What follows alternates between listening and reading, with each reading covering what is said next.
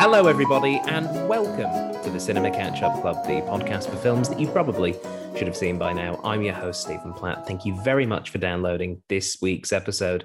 And this week, as we continue our adventures through the virtual looking glass of Zoom, we're going to go actually through a looking glass, kind of, because we're going over to an Alice in Wonderland film. The specific film is the one I would refer to as the big one, the 1951 Disney animated Alice in Wonderland. And as always, we have someone who has seen the film and someone who has not. Our guest who has not seen this film on the occasion of its 70th birthday, and indeed 70th unbirthday, it is Aaron Vanderclay. Hello, yes, I'm back, having not seen another film. It's crazy. What's the point of a film degree, eh? Well, you actually make films, Aaron. I will throw that one out there. Yes, you're right. I'm too busy. Yeah. To watch. Yeah. Aaron, it's been a while since we've had you on. How are things in the world of short filmmaking here in Australia? It's great, to be honest. You sort of live in fear that anything you do might be cancelled because of the lockdown, but I've been pretty lucky in that I've managed to keep working and keep making stuff. So yeah, it's been great. And I hear tell there is perhaps another surely award-winning Star Trek short film being prepared at the moment. Yes. I just put a casting call out for the other day, actually, for my second Star Trek Voyager era fan film. So yeah, I'm really excited. The last one was so much fun to work on and went down really well. So I'm keen to do another one. I'm going to get 3 done this year. Right. Well, very ambitious. And just for the folks at home, if they're interested in seeing these, where can they find them? Oh, okay. So if you can look me up on Facebook. It's Aaron Vanderclay. Very long surname, so good luck finding it. But yeah, if you type in Aaron and Star Trek fan film, you will find them online. Excellent. Well done. Alice in Wonderland. You have not seen this film? No, I haven't. When I was a kid, I actually had an Alice in Wonderland like storybook, like the Disney storybook, which I found extremely confusing. But yeah, I have not seen it. I know it was another one of Walt Disney's, like Mary Poppins. You know, he read the book as a kid, or he enjoyed reading it to his kids, and so he was really keen to make a film version of it.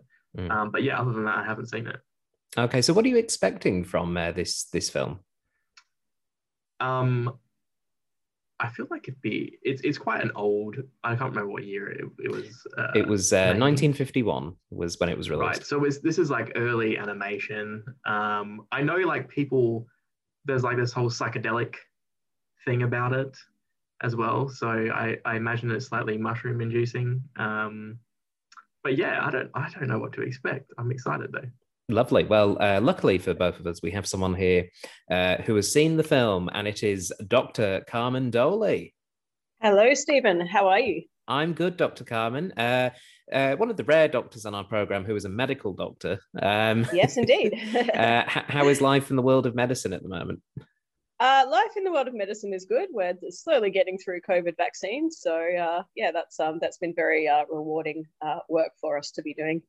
Excellent. And Alice in Wonderland. Now, there wasn't going to be anyone else I was really going to get on for our first Alice in Wonderland film adaptation because folks at home may not know, but Carmen has a lot of thoughts on Alice in Wonderland, I guess. I don't quite know what label you would like in terms of your relationship with Alice.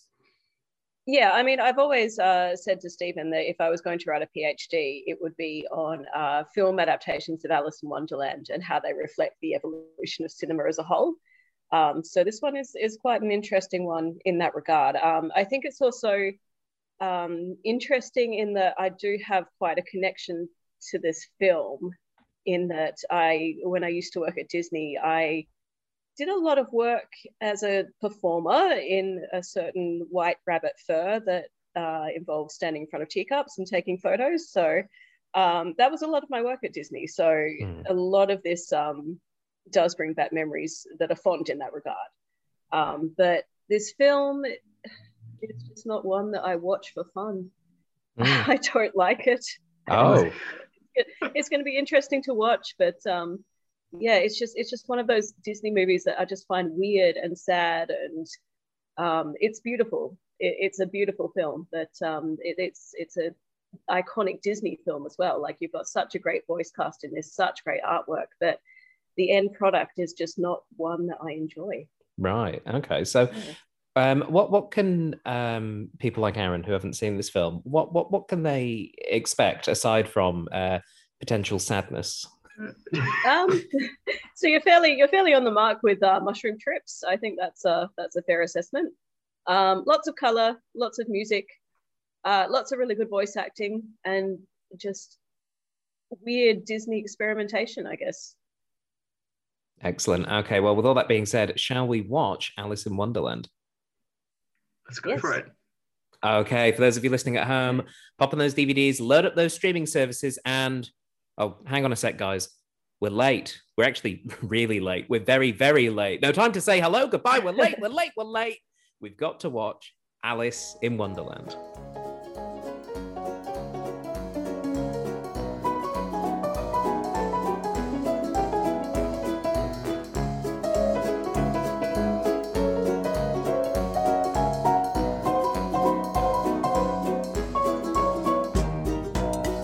Welcome back, everybody. We have just finished watching Alice in Wonderland, the 1951 Disney animated version.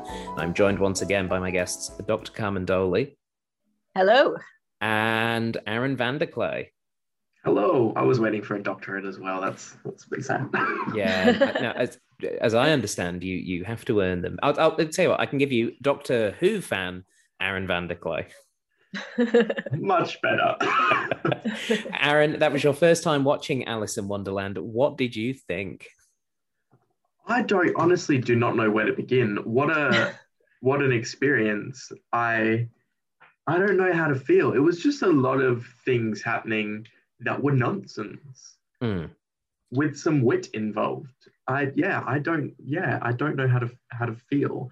I think I can echo Carmen's thoughts before about this is not something that you would watch for enjoyment, or like, I feel like watching Alice in Wonderland. It's just I've watched it because it's a thing to watch, and now I've done it, and that's the tick off the list. Yeah, it's a very odd film. I think this was a film that must have been on high rotation for me as a youngster, because I was getting a lot of like early childhood memories coming back of like the house in England that I lived in, and just from like little tiny snippets that I'd forgotten were in this film, like the sentence, we'll need a lizard with a ladder, and those kind of things were all things that were reminding me of like things, because my dad quoted this film a lot when we were little, and I think it was because of the nonsense kind of thing, which as a child I enjoyed, and I imagine children like nonsense, children like the fun othering of the rules, and I think maybe that's part of the attraction of this particular version of Alice in Wonderland, is even though it's weird and a bit mushroom trippy, as we discussed before, it does feel as though it's still quite fun, Carmen. I was surprised how fun this one felt, even though it's got its serious, morose bits. Yeah, I mean, I had fun in terms of sort of looking at it from a critical point of view. I mean, I guess I'm a bit different to you, Stephen, in that I remember having this film on Betamax as a kid with some other Disney films. I don't remember enjoying it particularly as a kid either. Like, I think I just always found it that little bit disturbing, like Dumbo. Yeah. That sort of like Disney lulling you into a false sense of security kind of thing. It's like, oh, we're going to watch this sweet, wholesome narrative, and no, oh my God, you were not expecting, all this dark, disturbing stuff. Yeah, I mean, it's not an unpleasant film. It's not like a mystery science theater terrible film. It's not bad. It's not unenjoyable. It's just never really something that's sort of struck me in any kind of nostalgic way or anything like that, really. Yeah, I don't think I mean, certainly before rewatching this, I've not had a burning desire to revisit this film like that, as I have with others. Like when we did Snow White in the first year of the podcast, I was genuinely like, I've not seen this film for a long time, and I really want to go back and see how it holds up. With this film, it was more of like, I guess it was more of like an academic, scientific curiosity than than that connection from loving it as a youngster. But then rewatching it, I am going, oh yeah, I remember I really loved this as a kid. I loved the unbirthday tea party scene because it's silly and it's breaking the rules. But I think it's interesting because this is obviously adapted from the book, that they've really focused in on the nonsense aspect of the story. And basically it's established very early on, Alice is someone who is bored in a history lesson, and boy, haven't we all been there, but is bored in a history lesson, and she wants to live in a nonsense world. And we then get 70 minutes of her living in that nonsense world. And again, these nonsensical things keep happening. And it struck me a lot more as a Wizard of Oz type, there's no place like home narrative than I think it has in previous watchings to me. Yeah, definitely. And it's interesting that you say about her being bored in the history lesson and then wanting this world of nonsense, because in the original book, that excerpt from the history book is actually said by a character in Wonderland at some point. He's giving like a dry speech, hoping to dry everyone off, essentially. So it's interesting that they've sort of taken that as being sort of the boring, uninteresting real world aspect, whereas that's actually not the case in the book at all. So they're trying to, they're sort of subverting that a bit and kind of twisting the way that the book was originally written. I think it's interesting, as you say, with the narrative like the Wizard of Oz, because it's interesting the way they've structured this story in the original book. There's no sort of sense of purpose that Alice has. She doesn't really have any sort of goal or anything she wants to accomplish. She's just kind of wandering around and seeing things, essentially. Whereas in this version, it's much more that she wants to go home and she wants to get home, and she's trying to work out how to get home. I think for me, I think that is where a lot of the I guess a lot of the disturbing parts of it come from, because I think it makes Alice a very vulnerable character. She's suddenly wanting to go home and suddenly almost very passive and helpless in a way that she isn't in the book. And so she's suddenly, she's crying on a rock waiting for the Cheshire Cat to come to her. It's a much more sort of helpless child that we're seeing. And I think that, combined with all the nonsense and the ridiculousness and all the craziness that's going on around her, it just makes it sort of, it gives me a very visceral response in that regard. Yeah, and I think it's quite interesting as well that in the first half of this film, I think she's a lot more like the book version, where the drive to come home hasn't kicked in yet. That really comes in like in the basically right at the halfway point of the film, where they kind of go, oh, we need her to want something, basically, because she's just having a nice, like when she speaks to Tweedledee and Tweedledum, she is like, oh, I don't particularly have anywhere to be. I'm sort of just following the White Rabbit because I'm curious to see where he goes. Aaron, there's a lot of really interesting small vignettes in this film. It feels like it's just a film made of vignettes. What I would like to know from a first-time viewer is, do any of them stand out in particular, for good or for bad reasons? Are there any of those interactions with like Tweedledee and Tweedledum, or the caterpillar, or the tea party, or are any of them ones that really stand out to you? When I was watching it, and I commented this in our little group chat, that Tweedledee and Tweedledum, I just had this memory of when I was being read the like storybook version as a kid, of just being really frightened of them. They seemed like frightening characters. And on what Carmen was saying about sort of Alice being vulnerable, it kind of jogged my memory as to what frustrated me as a kid was why on this journey, when she was trying to get home, so many adult characters, I suppose, are so obstructive to her and are not helpful and don't behave in the way that as a child I was taught that, if you're lost or whatever, you go to an adult and they can help you. And that just clicked with me then as to, especially with those specific characters. And like, I always thought the Mad Hatter was a villain. And then to watch this and see that he's actually not a villain at all. That was really interesting. But I think the Mad Hatter scene at the unbirthday party, that was another sort of visual sort of thing that stood out in the vignette that I found that interesting, and the gag about the half a cup of tea and things like that. It was engaging to watch. I think that was the most I was focused in this film was that scene.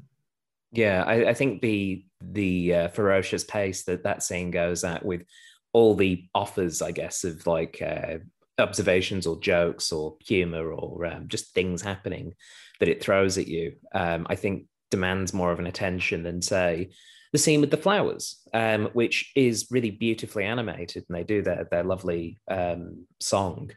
But you can sort of drift while you're watching that a little bit. And was there a song in that scene, the Mad Hatter scene? Just like sort of have a rhyme, but they don't just the right? Very Merry Unbirthday is sort of the main refrain, and they bring that back in. It's a short song, yeah, but it's definitely. I think it's just because that scene is so cacophonous and mad, that the song almost gets lost in there. And I did find that, Carmen, with the music in this film, that a lot of the music kind of sneaks up on you more than in other Disney films. Yeah, well, this is the Disney film actually with the most songs in it. I think from memory has 14 or 15 songs. It's a huge amount. But the trouble is, a lot of them, I think, as you say, they're just sort of very incidental, or they kind of sneak in without you noticing. I think a lot of them as well are based on stuff in the books. Like there's a little Jabberwocky song that the Cheshire Cat sings and things like that, but it's only very, very short verses. So again, it does tend to sort of slip by you in that regard. There's not a lot of songs that are particularly memorable, I feel like, in this. It's one of the things that I found really interesting with this rewatch is just how unique the visuals are to this film. I really don't think there is another Disney film that looks like Alice in Wonderland looks. There's elements like when I think it was Carmen, you said when the guard cards came out, and it's a little bit like the Dumbo elephants on parade sequence.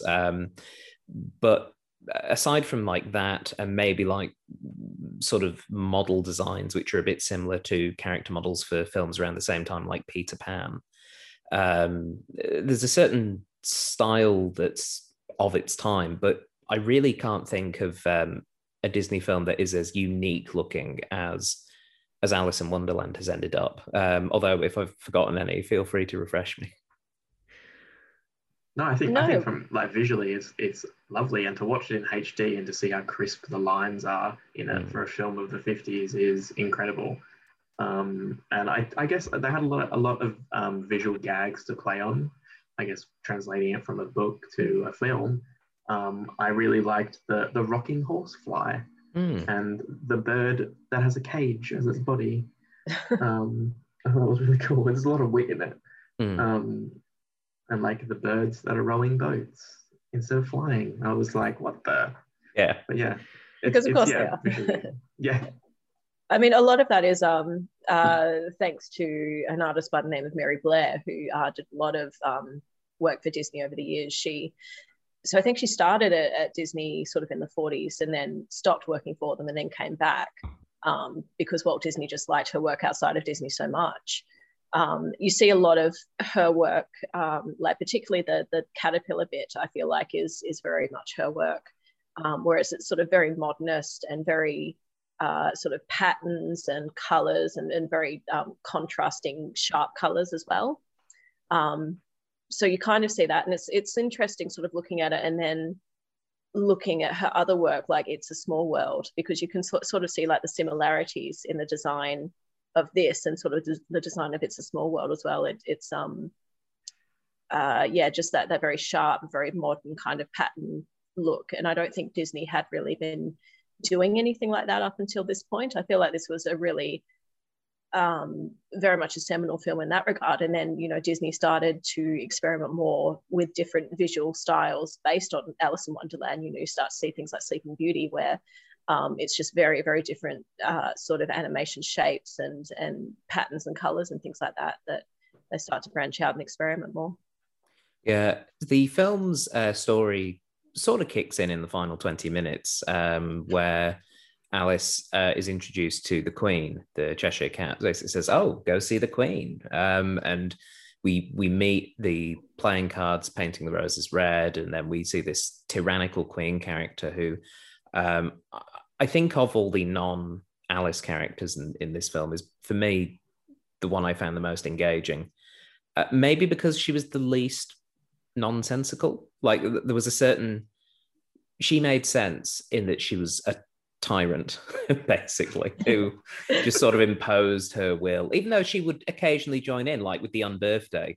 As soon as someone mentioned it, she was like, "It's my unbirthday too." And then they all had a big party, which was fun. But I found her just really quite compelling. And again, going back to childhood, very scary. I think if she was probably one of the Disney villains that scared me the most, because she was just so freely open with how angry she was. Yeah, and you kind of didn't know what she was going to do next in a way that was different to the other characters. And the other characters, it was just sort of nonsense, but in a non-malice way, I suppose. Whereas this was like death. Yeah, a lot of off with their heads, which is just a great line for a villain to have, just as a catchphrase. It's like, yep, that's pretty nasty. And of course, in the end, they have the trial, which the trial I'd completely forgotten about from when I'd last watched this film, and bringing back characters from the Tea Party, and essentially just culminating in this big chase sequence where Alice does eventually make it back out into the real world because she realizes that she's sleeping in the real world, and she returns. And what I really like about this film and about films from this time is it just ends. It basically just goes, and done. What? No, there's no conclusion. There's no epilogue. It's literally just, as soon as you hear the singing chorus in the background going, "Oh," we are like 30 seconds from the end. We've got a hard out. And I don't know if it felt weird, Aaron, as a first-time viewer, that the film just ended like that, though. I feel like a lot of films, perhaps of that era, and I feel like potentially other Disney films of that era kind of end like that as well. Dumbo yeah, definitely does. Yeah, she is a bit like, okay, let's go. Oh, okay. Yeah, it's very odd. Yeah. But welcome. Well, but welcome, yeah. Yeah, I suppose, Aaron, as the first-time viewer, did you enjoy Alice in Wonderland? I don't think I found it as engaging as I wanted to. There were bits of it that caught me, and certainly like we said, with like visual gags and like the sort of wit of it. I think you mentioned, Stephen, in our chat, the one where the king is like, "But I'm the king," and someone's like, "Woo!" That was just the most Monty Python gag that I burst out laughing. It was just those things like that I think caught my attention. But yeah, as for enjoyment, I don't think this was something that I enjoyed. Okay, that's fair. And Carmen, for yourself, when did you last watch this film, actually? I was thinking about that. I think it honestly must have been before I was working for Disney. So it would have been a good 12 years ago, I feel like. And not much has changed. I don't feel any different watching it this time than I really do remember feeling the last time I watched it. Yeah. I was pleasantly surprised in parts, but I'm glad that it is not a terribly long film. And I think that's maybe a problem that I had. Well, one of the problems that I had with the Tim Burton 2010 version is I feel as though that version just loses a lot of the joy of Wonderland. Like, it's meant to be a wondrous place, and I don't feel as though the Tim Burton version captured that wonder in the way that this Disney version did, because as not nice as parts of the 51 version of the film are, it did feel wondrous, like the nature and all the birds and animals that are shaped like horns, or rocking horse flies, or glasses with legs that jump on your face. Like that was, whether you liked it or not, it was wondrous. And I feel as though this film got that, whereas the Burton version, sadly, is lacking a lot of that for me. Yeah, I feel like Disney really told the animators to just go to town and just concept art, whatever you feel like, basically. And a lot of that ended up in this film, which is good. Nothing is a wrong decision, yeah. Yeah, exactly. Yes. Would you guys like some trivia about Alice in Wonderland? Yes, please. Yes. Okay, all of this trivia is sourced from IMDb, so if it's not true, don't blame me. The first bit of trivia we have is to do with the live action references for the Mad Tea Party. So for this film, as I'm sure you already know, Carmen, they got actors, usually the voice actors, to perform as the characters they were playing, so the animators would have a reference. So Alice in particular was referenced very closely to her voice actor. So while they were filming the live action reference scenes for the Mad Tea Party, Edwin ad-libbed the speech where the Mad Hatter tries to fix the watch, including "Mustard, don't let's be silly." Which is quite fun. Walt Disney was watching the filming and told the animators, apparently, quote, "Hey, that stuff's pretty funny. Why don't you use that speech in the movie?" End quote. The animators objected, saying that they couldn't use it. There's too many background noises. Reportedly, Disney smiled and told them, quote, "That's your problem," end quote, and walked out of the room. Eventually, with a lot of labor, the Disney sound technicians managed to re-record Wynn's dialogue and erase the background noises so that the ad-libs could be used in the final film. The original live footage of this still exists and is in the bonus materials section on the DVD of this film. I'm going to watch that on YouTube right now. Yeah, it is on YouTube, I think, the whole thing. Because I was going to say, I remember watching that bit on the live action reference. And I do remember when we watched the film this time, I was like, the audio does sound a little bit different there. And it's almost like they recorded it on a different day or something, but that makes total sense now what you're saying. Yeah. But yes, I think it is all on YouTube. What did you guys think of Edwin? I'm a big fan of that voice, and it is one that I have used for characters in improv shows all the time. And for me, I thought it was absolutely perfect for this version of the Mad Hatter to have someone that was so just outrageous, I guess. And in the world of Wonderland, for you to have mad as part of your name, you really do have to be quite outrageous. So I thought Edwin was a really good fit. Yeah, I think he has like a bit of a stereotypical sort of casting type. So I just thought of like him in Mary Poppins as Uncle Albert. Yeah, definitely. Yeah, because I find that people really tend to love or hate him and love and hate that voice. Which for me, like I can understand why people find that voice creepy sometimes. Maybe, as you say, Aaron, that association with Mary Poppins, I love that movie, so maybe that's why I don't mind his voice. But I mean, for me, I think I like Edwin as well because unlike many people of his time, he didn't do racial humor at all. Like he didn't do any blackface or any kind of racial stereotypes. And I think that was a big point in his favor, that he more just sort of focused on being silly rather than being hurtful. And I think he's a great fit for this film. I think you're right. There's a real sort of harmless quality to what he brings to particularly the Mad Hatter. And again, it's a great voice and one that I have shamelessly stolen for many a show and character. And a really great way to liven up a Shakespeare script reading. If you're reading like 3 or 4 characters for a Shakespeare thing, just make one of them Edwin. Honestly, it's great doing anything in Shakespearean. I might not get you to do that for Clue though. Sorry. No, I'll try my best not to. Oh, dear. For those of you who don't know, Stephen is playing Wadsworth in our version of Clue at Merville Theatre to go up in September. Yes, so Yes. I'm desperately learning lines between podcasts at the moment, but yeah, I'll steer away. Still early days. It's still early days, but I'll steer away from an Edwin version of Wadsworth. Yeah. I want to do a film now just where you play a character as Edwin. Frankly, I thought that was a beautiful, beautiful impersonation.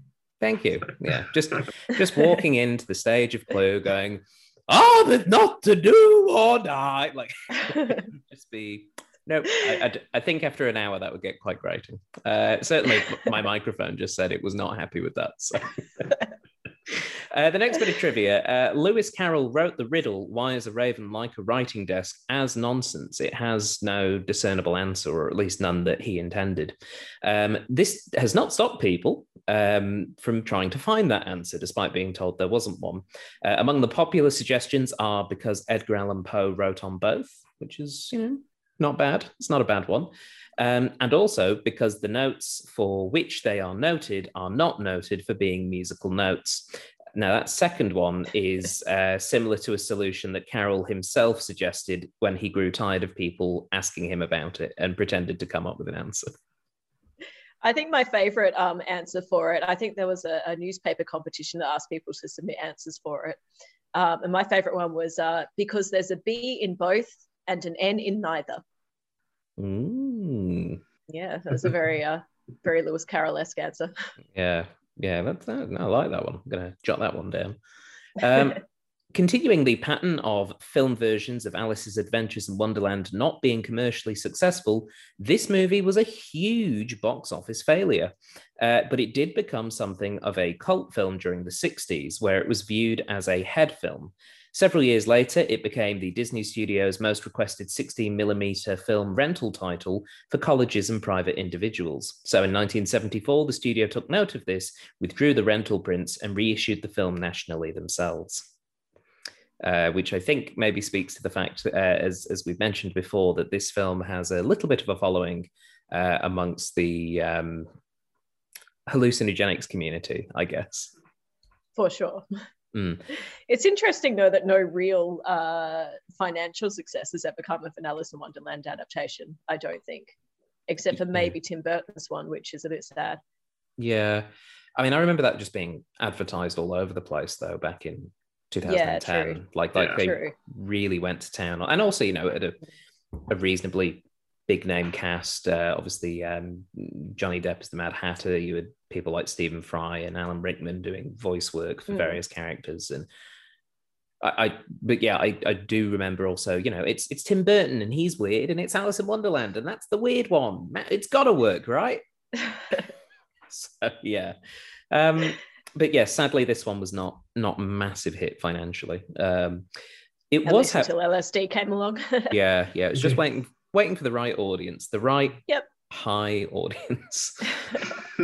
This was the first Disney theatrical film to be shown on television, though. In 1954, it was shown as the second installment of the Magical World of Disney TV show. It was edited down to fit into the 1 hour time slot. Okay.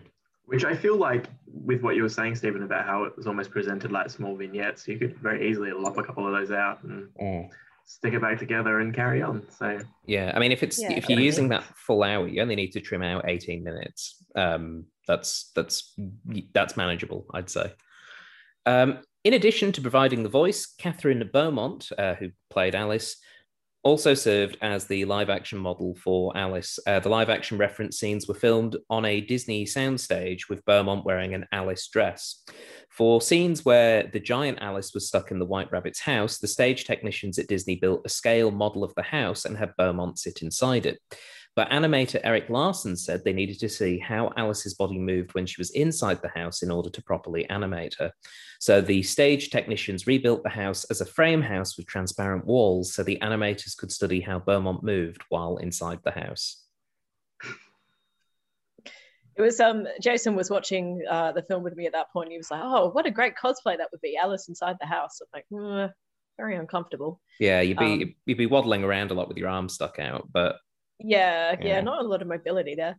But yeah, it was interesting how they did use the voice actors a lot in the 50s for live action reference as well. Because earlier they used to use different people for voices in live action.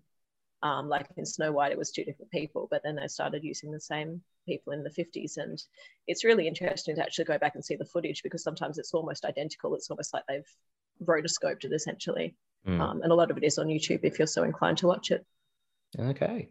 The English novelist Aldous Huxley was working with Walt Disney on scripts for this project in the 40s. The original idea was for a cartoon version of Alice embedded in a flesh and blood episode from Lewis Carroll's real life. Huxley's mother, Julia Arnold, was one of the little girls that Carroll used to enjoy photographing and to whom he told the Alice stories originally. So this was obviously a project that was very close to Huxley, but Disney found the work to be too intellectual and it was not used. Huxley received no credit on the finished picture. Yeah, I suppose that makes sense. Yeah, it was just a just a really weird idea of the Huxley Disney combination that could have been. I think it would have probably been a bit too dark, potentially.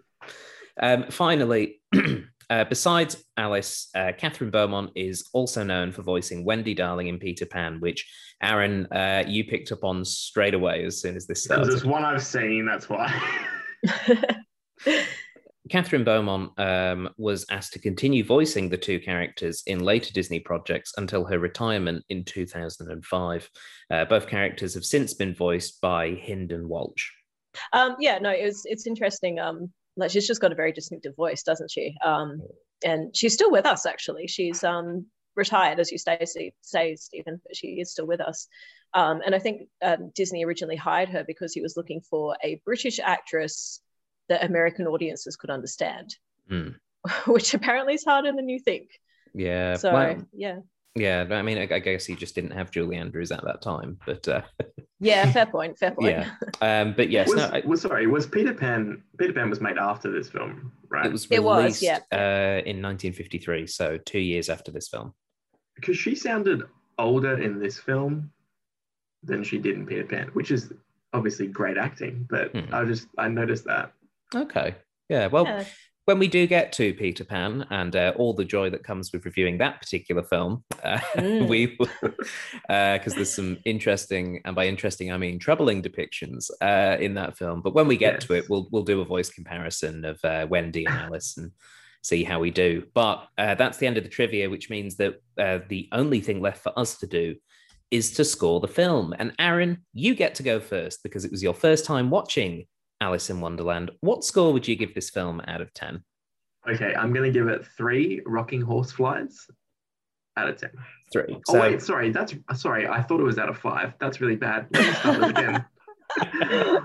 I'm going to give it 6 rocking horseflies out of 10. Okay, so you enjoyed it, but not overly enjoyed it, I guess. Yes, I thought it was well made. Wasn't for me. Okay. What about yourself, Carmen? Yeah, I would agree. I'm going to give it 6 creepy umbrella vultures out of 10. Yeah,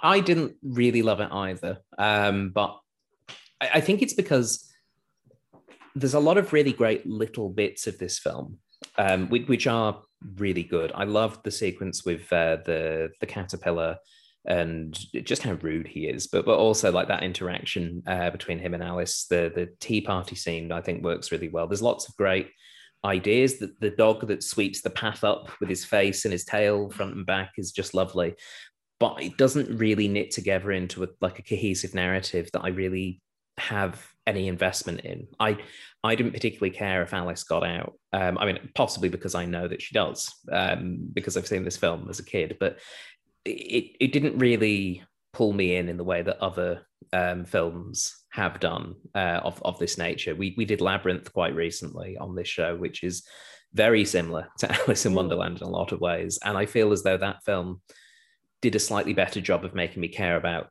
our protagonist from the real world than this film has. So, but it's worth a watch.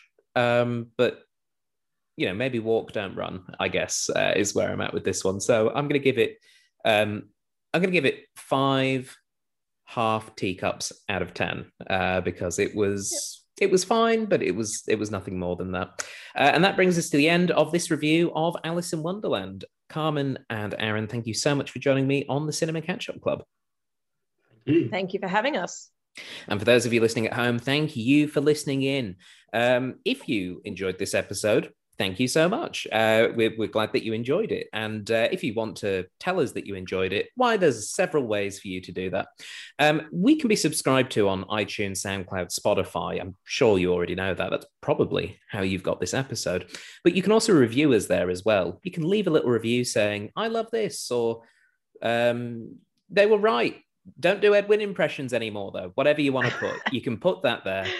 But leave those ratings in places like iTunes, Spotify, and SoundCloud, because it helps other people find us and know if this program is for them or not. We are also available on Facebook. You can have very direct contact with us there. Just search for the Cinema Catch-Up Club on Facebook and leave us a message there or whatever you'd like. And of course, there is our Patreon. If you want to become a member of the Cinema Catch-Up Club Patreon, you can do it for as little as $1 a month and for as much as you want. Just find us by searching for the Cinema Catch-Up Club on Patreon, or use the web address patreon.com/CCUC podcast. But that's all for this week. So until next time, goodbye. Bye. Bye.